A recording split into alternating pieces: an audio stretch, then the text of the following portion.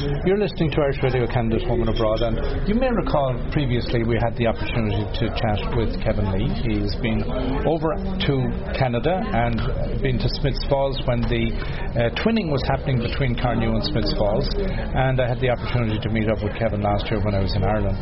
Kevin has been doing a lot of research and has devoted an awful lot of time to the relationship between the Coolattin estate and the migration from the Coolattin estate to Canada, and how that has impacted relationships. And also he has taken the time to study prior to the famine and those that migrated from that part of the country and had an impact on Canadian life. And Joe Dwyer is also here. Joe is helping Kevin to get two books that Kevin is working on, to bring them to the printing presses, to get them on the shelves and to get them out there where you can read them.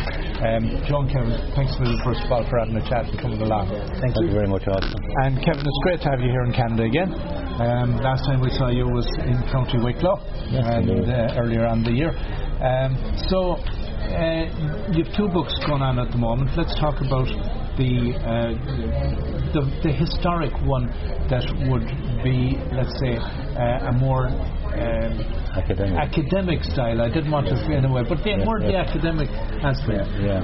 What time period, first of all, are you looking at? Well, hopefully 2019 it will be on the market, and academic might be a bit of a misnomer. It will be hopefully something that will be appeal to a wide audience and will have a lot of readable content in it, and will cover not alone famine migration to Canada, but also post-Napoleonic emigration and post-famine emigration to Canada, and will in a way concentrate on the contribution that Irish people made to the economic, financial, agricultural development of the great country that is Canada today.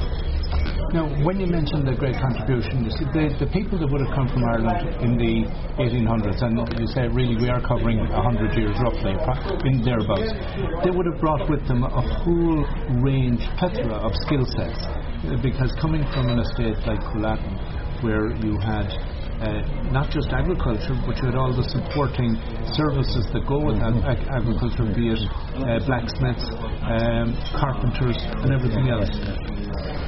That is very true. Sometimes when you think of the Irish famine, you think of people vacating a kitchen garden plot in a tiny cabin. That was not always the case.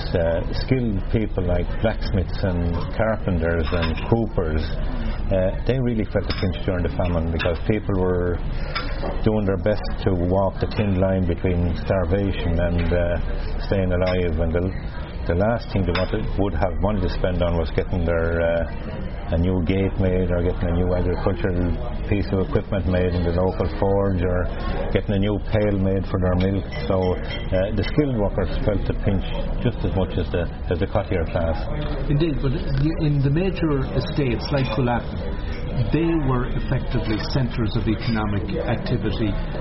They were microcosms, because you would have had from the production of food on the land up to the processing of that food and all the associated things that go with it. So these skill sets, these are people who would evolve and develop skill sets within that microcosm.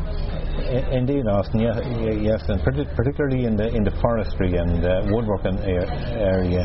As you probably know, you have been to Coolattin, you have seen even the remnants of what was the once great oak forest. You had sawmills all over the estate, you had carpenters, and you had for centuries, even at that time, you had timber being exported to manufacture ships in the British Navy, and the hall of the Great Hall, or the roof of the Great Hall in Trinity College, where many Canadians would go to see the Book of Kells. That is all made from Coolattin oak, and Westminster in England has in it oak that came from the Great Forest in Shalala. So we're all very familiar, and this year particularly with the movie Out Black 47, we're all very familiar with 1847. And in Canada also, the people, certainly those with Irish roots, would be very familiar with 1847. But the period that we're talking about here goes before that, and we do know that thousands of people emigrated prior to the famine, and brought with them education and skills also. Yes, indeed. Many of those who emigrated in the earlier part of the century were quite well-to-do farmers. When I say well-to-do, they had maybe 20, 30, 40, 50 acres of land.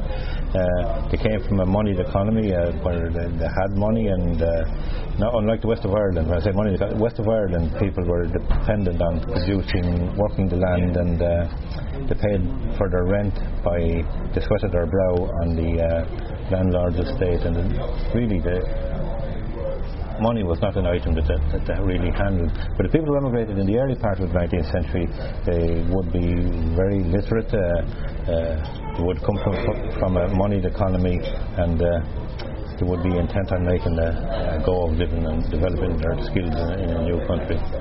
And also, of course, along the East Coast, I know Dublin was a thriving economy, so access to Dublin port and access to market would have helped that portion of the country as well, and have greater independence rather than dependence for a lot of people.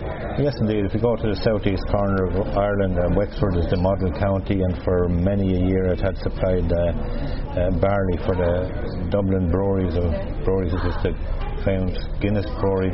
All the malting barley came from the county of Wexford. Very intensive agriculture, a lot of labour required, and it was when people think of the famine, you think of maybe people solely dependent on the potato, or maybe the odd barrel of herrings and what have you. But there was a vast difference between how the famine affected the east coast of Ireland, or the eastern counties from Louth to Wexford, and how it affected from Donegal to Cork on the other side. There were a very, very different situation in both areas. The other feature of all of this, of course, was that after the Napoleonic War and the wars of 1812 in Canada, US-Canada, the British were anxious to plant Canada in order to put in a defence situation. And there were people coming back from the Napoleonic Wars who were ready to work anywhere because it wasn't there for them. So that would have had people from Wicklow, Wexford, all around southeast, but particularly I would say the southeast would have been a lot. Yeah, you had a major depression following the Napoleonic Wars. Napoleonic Wars, the British Army required huge amount of foodstuffs which were produced in Ireland, and there was one of these great depressions which followed the Napoleonic War. Not only that, but in 1817 you had a major typhus outbreak which was particularly prevalent along the east coast.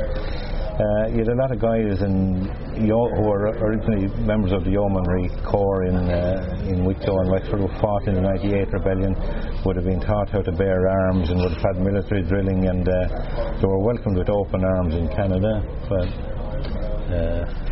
mainly to prevent an incursion across the border from the United States. And many of them in the 1820s up to 1832 would have found employment in building the Rideau Canal, which was not built for trade but built as a defensive strategy, linking Bytown, or what is now Ottawa, with the town of Kingston.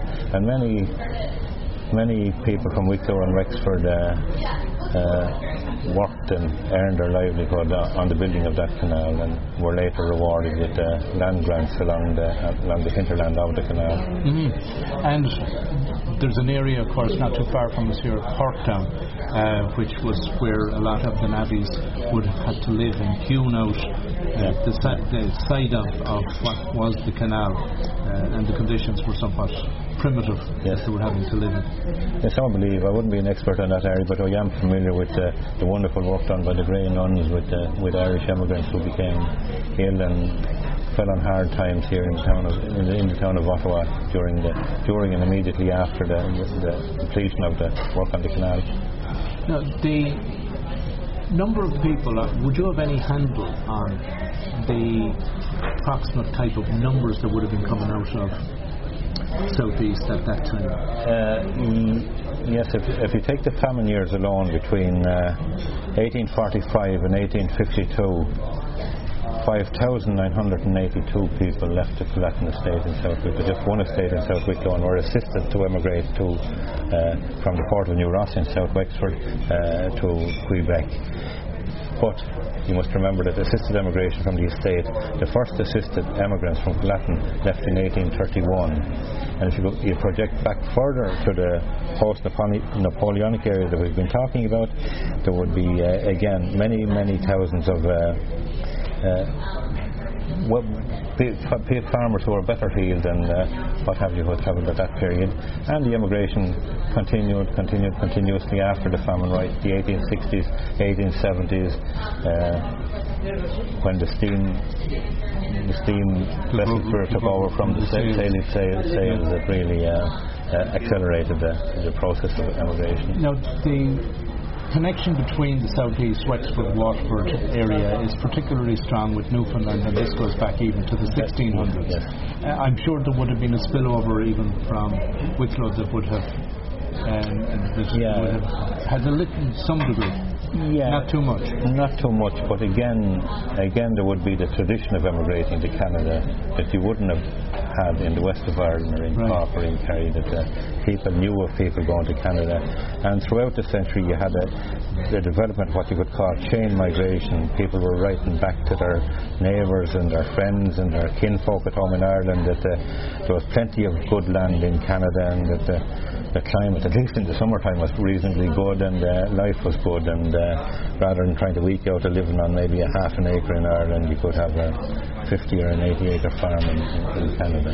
When you mentioned chain migration, I was listening to someone speak recently, and they mentioned how the Irish were particularly good at networking on the Canadian side, and that one of the goals and ambitions was that to get established, earn some money, send it home so as they could bring somebody else out. And that the others, the English and the Scots, didn't have that network or didn't have the same drive to do that.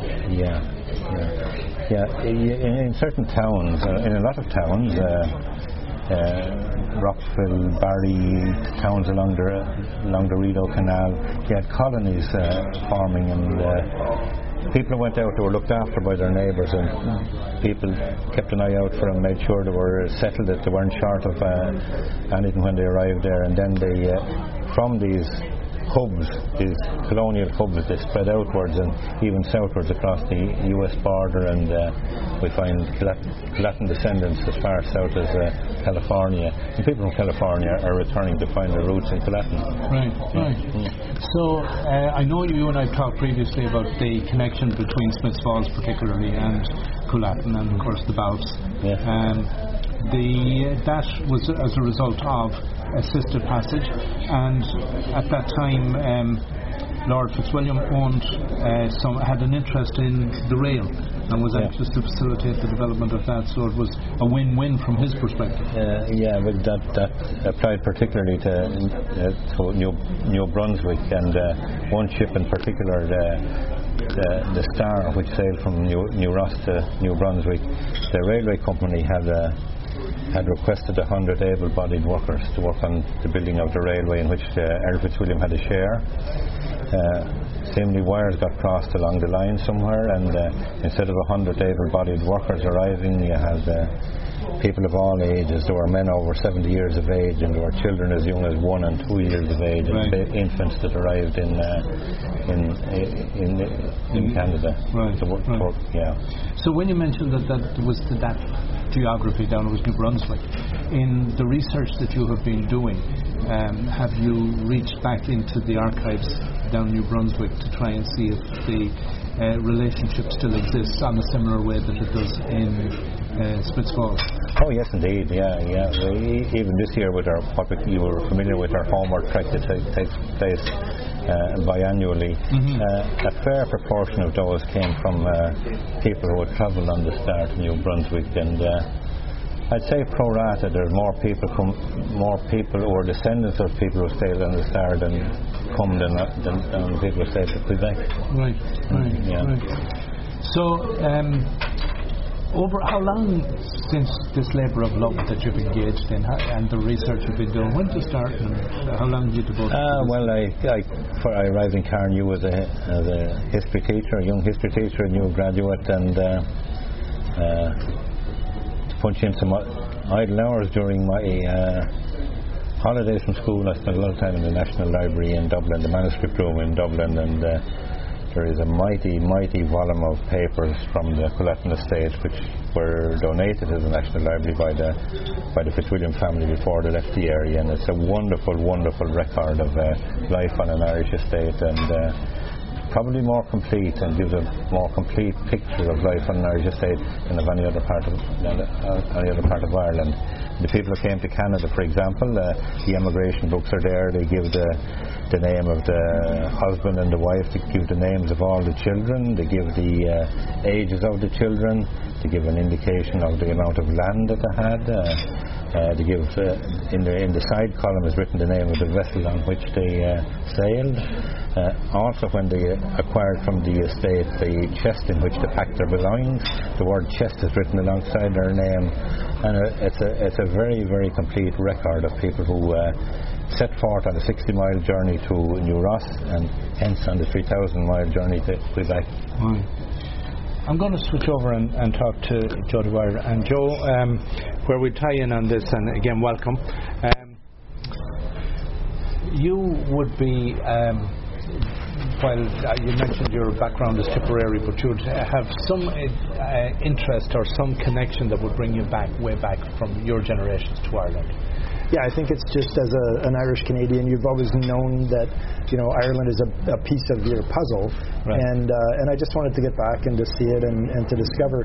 And with the Culleton Canadian connection, a friend was actually looking at his history in the Culleton area, so I went with him, and it's really interesting because I chose to stay with the Culleton area and to learn about it, thinking correctly that I was going to learn a lot more about Ireland by having these people that would be so close to us and explain everything. Right. It's been a really interesting story to hear. Now, when you talk about interesting stories, the reason I jump back to you is because the other book that Kevin is working on, you're telling me, is a shoebox project. Right. And explain what the shoebox project is. Well, when our one friend went back to Ireland, he tripped across a cousin who had literally a shoebox with photos of him in it, because there was kind of a transatlantic conversation going on from the famine until now between the family, and so there were photos of all of his relatives and letters that were passed back and forth, and so it's a really interesting shoebox that captures literally his entire heritage, sort of from the 1840s up until now. So we think that, and we know for a fact actually, that there are a number of these shoeboxes out there, if you will, and so Kevin and Elanor have come up with 26 right now, and we're talking about publishing a collection of those stories and some of the interesting facts, and what people have done when they got to Ireland, and sort of where their descendants have landed. So while we were chatting with Kevin about, we use the word academic, but it's not really an academic history. The shoebox is really a social history. Right, yeah. A social history, and something that will be sort of an easy read, if you want to call it that, where you can read the story of a specific family, a number of pages, and if you want, or you can read the entire book. It'll be. And of course, you have the wonderful artifacts. Right. That come with that were in the shoebox, be it in the form of photographs or the photographs, things that. And there's physical artifacts as well. One of the families actually has a Wicklow chest still. Okay. And so we'll be able to publish a photograph and show you what a chest looked like that left in 1840. It's not 45, 47. So there are things like that are really, really interesting. So Kevin, when you started in on this aspect of the project, were there any people that you have come across? I'm sure there are people you've come across from around Aughrim-Connew and the Culleton area that, aside from the one we've just heard about, that and you've come across their social history from both sides. Perhaps the most wonderful tool we have, and it's an often maligned tool, is social media and Facebook and Twitter, and we hear of much damage it can do with cyberbullying and what have you. Just giving one example, this time last year, at Halloween in 2017, we went to a little town called Bauer, which is on the Gorey side of Carnew, and with the old Collatin maps we identified where 6, 7, 8 families lived before they were assisted to emigrate to Canada. And we went around and we looked where the houses were located and where the fences were and where the water for the well, where the fetch the water was located. And we just mentioned it on social media, on Facebook. It wouldn't be wonderful if some of these people could come back and reach out to us and be reunited with the land that they left during the famine years. The following day, an 84-year-old woman near Ottawa, on Facebook at 84 years of age, sent me a photograph of the chest that had been provided by the Collatin estate and was brought to Canada on Easter Sunday 1851, left Carnew. And since then we have, I think it's 5 families from that townland have all been back to us, and they all have located the location of the little houses that they left. Sometimes it's only the gable end of a farmyard built into a wall. Sometimes it's not even that. In one case, all we could identify was an apple tree where the orchard had been, and a damson tree. Now Canadian listeners might recognise the damson as a type of plum, and it was here that they made their jams and their preserves, and some 150 years later those trees, or the offspring of those trees, are still growing in the corner of their field. So would you see, after you put again this into paper and into a book, would you ever see some of this coming together as a type of museum? Oh, indeed, yes, indeed. Yesterday in Kingston we met a wonderful lady called Maureen Quinn, and she had with her a little prayer book, about the size of a cigarette packet, even smaller, but it was brought to Canada by a guy called Joe Dunn, who was assisted to emigrate in 1831. Every major event in Joe's family was recorded in that. He recorded the day his wife died from typhus in 1822. Amazingly, he recorded the date in May the 4th, 1831, when the ship that he sailed to Canada on left Dublin.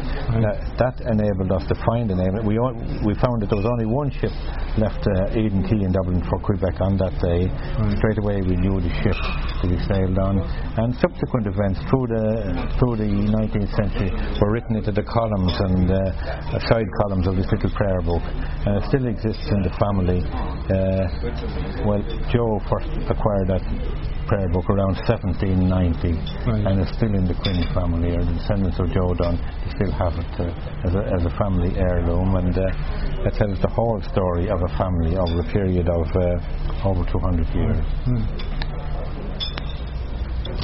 So while we've been chatting with Kevin and Joe, Elanor has been sitting here with us as well, Elanor Lee. Elanor, first of all, welcome and thanks a million again. Thank you very much, Austin. So you've been roped into this and are very much a part of this whole project as well. For sure, for several years. I've been the event manager for facilitating Canadian groups to Ireland. Yeah. And I'm Kevin's PA, and what we try to do with Collatin Canadian Connection is to bring a big group of Canadians, like 20 Canadians, to Ireland every second year. Right. And they may spend maybe 3 weeks or 4 weeks of their holiday time in Ireland, and they would come to us for a period of 7 days. Right. So we design a schedule for our Canadian visitors based around genealogy and history in Shillelagh, Carnew, Tinahely, and we have all kinds of events, barbecues, history talks, visits to the Epic Museum, genealogy workshops, etc., etc. And one particularly lovely event that we had this year in July was an ecumenical service in Tinahely, in the middle of a field owned by the Rothwell family, at a Mass Rock. Okay. So Kevin would tell you better the story, but the story goes that a mass was being said at that rock as 3,000 soldiers headed towards Vinegar Hill, and Tinahely was in flames. Right. So we came together this July with our Canadian friends to celebrate how far we've come from those dark days, and religion doesn't matter anymore in terms of who we are, whatever. We all live peacefully. We work together. So the years in between, then we may bring Irish groups to Canada. For example, last year we twinned with Smiths Falls, as you mentioned earlier. And you're looking to bring a group to Groseal in the future? Next year, in 2019. That's the plan. But apart from the showcase event, the bigger groups, individuals would come to us in Carnew looking for their roots, and we can facilitate that, and with all of the accurate maps, we can actually bring them back to the actual site of their homestead. So I still have to find my place in Shillelagh. Well, I dare say Kevin Lee would help you with that. We've talked about that. Yeah, we've talked about that. There was a Comerton turned up somewhere on the estate. Yeah, there should have been. I found it somewhere. I haven't got back that far, but we have to figure that one out. But this week in particular, we're delighted to be back in Canada.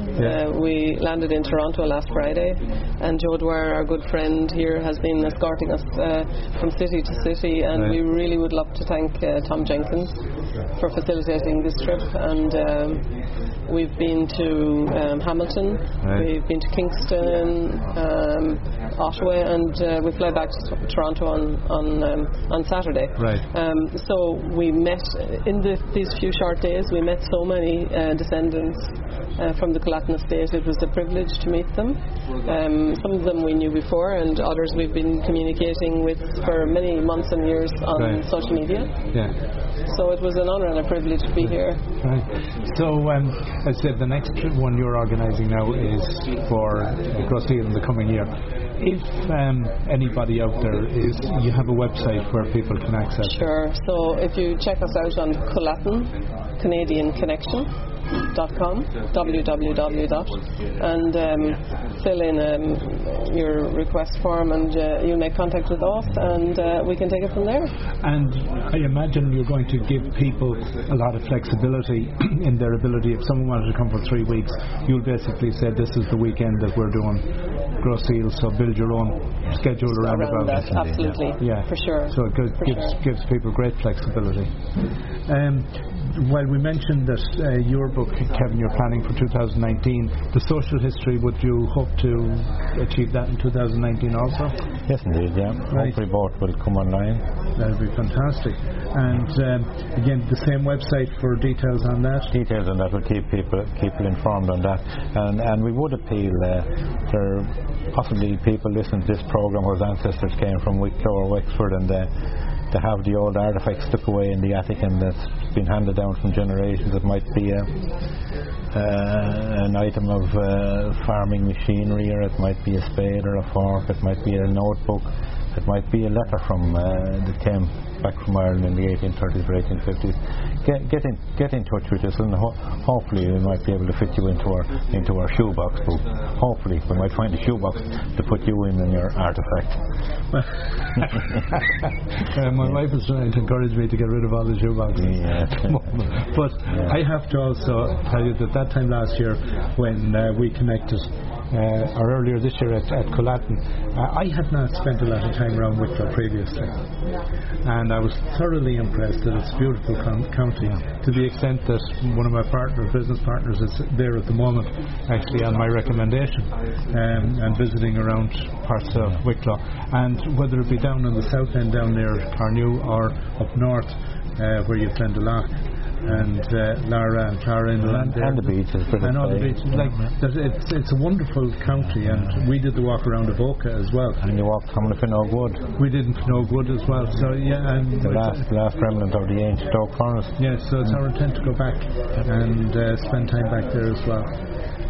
Elanor, Kevin, Joe, it's been fantastic having a chat. It's been great linking up with you. And when you get closer to organising the publication of the books and your Groseal trip, we'll come back and we'll talk further. Thank you very much, Austin. Thanks, Austin.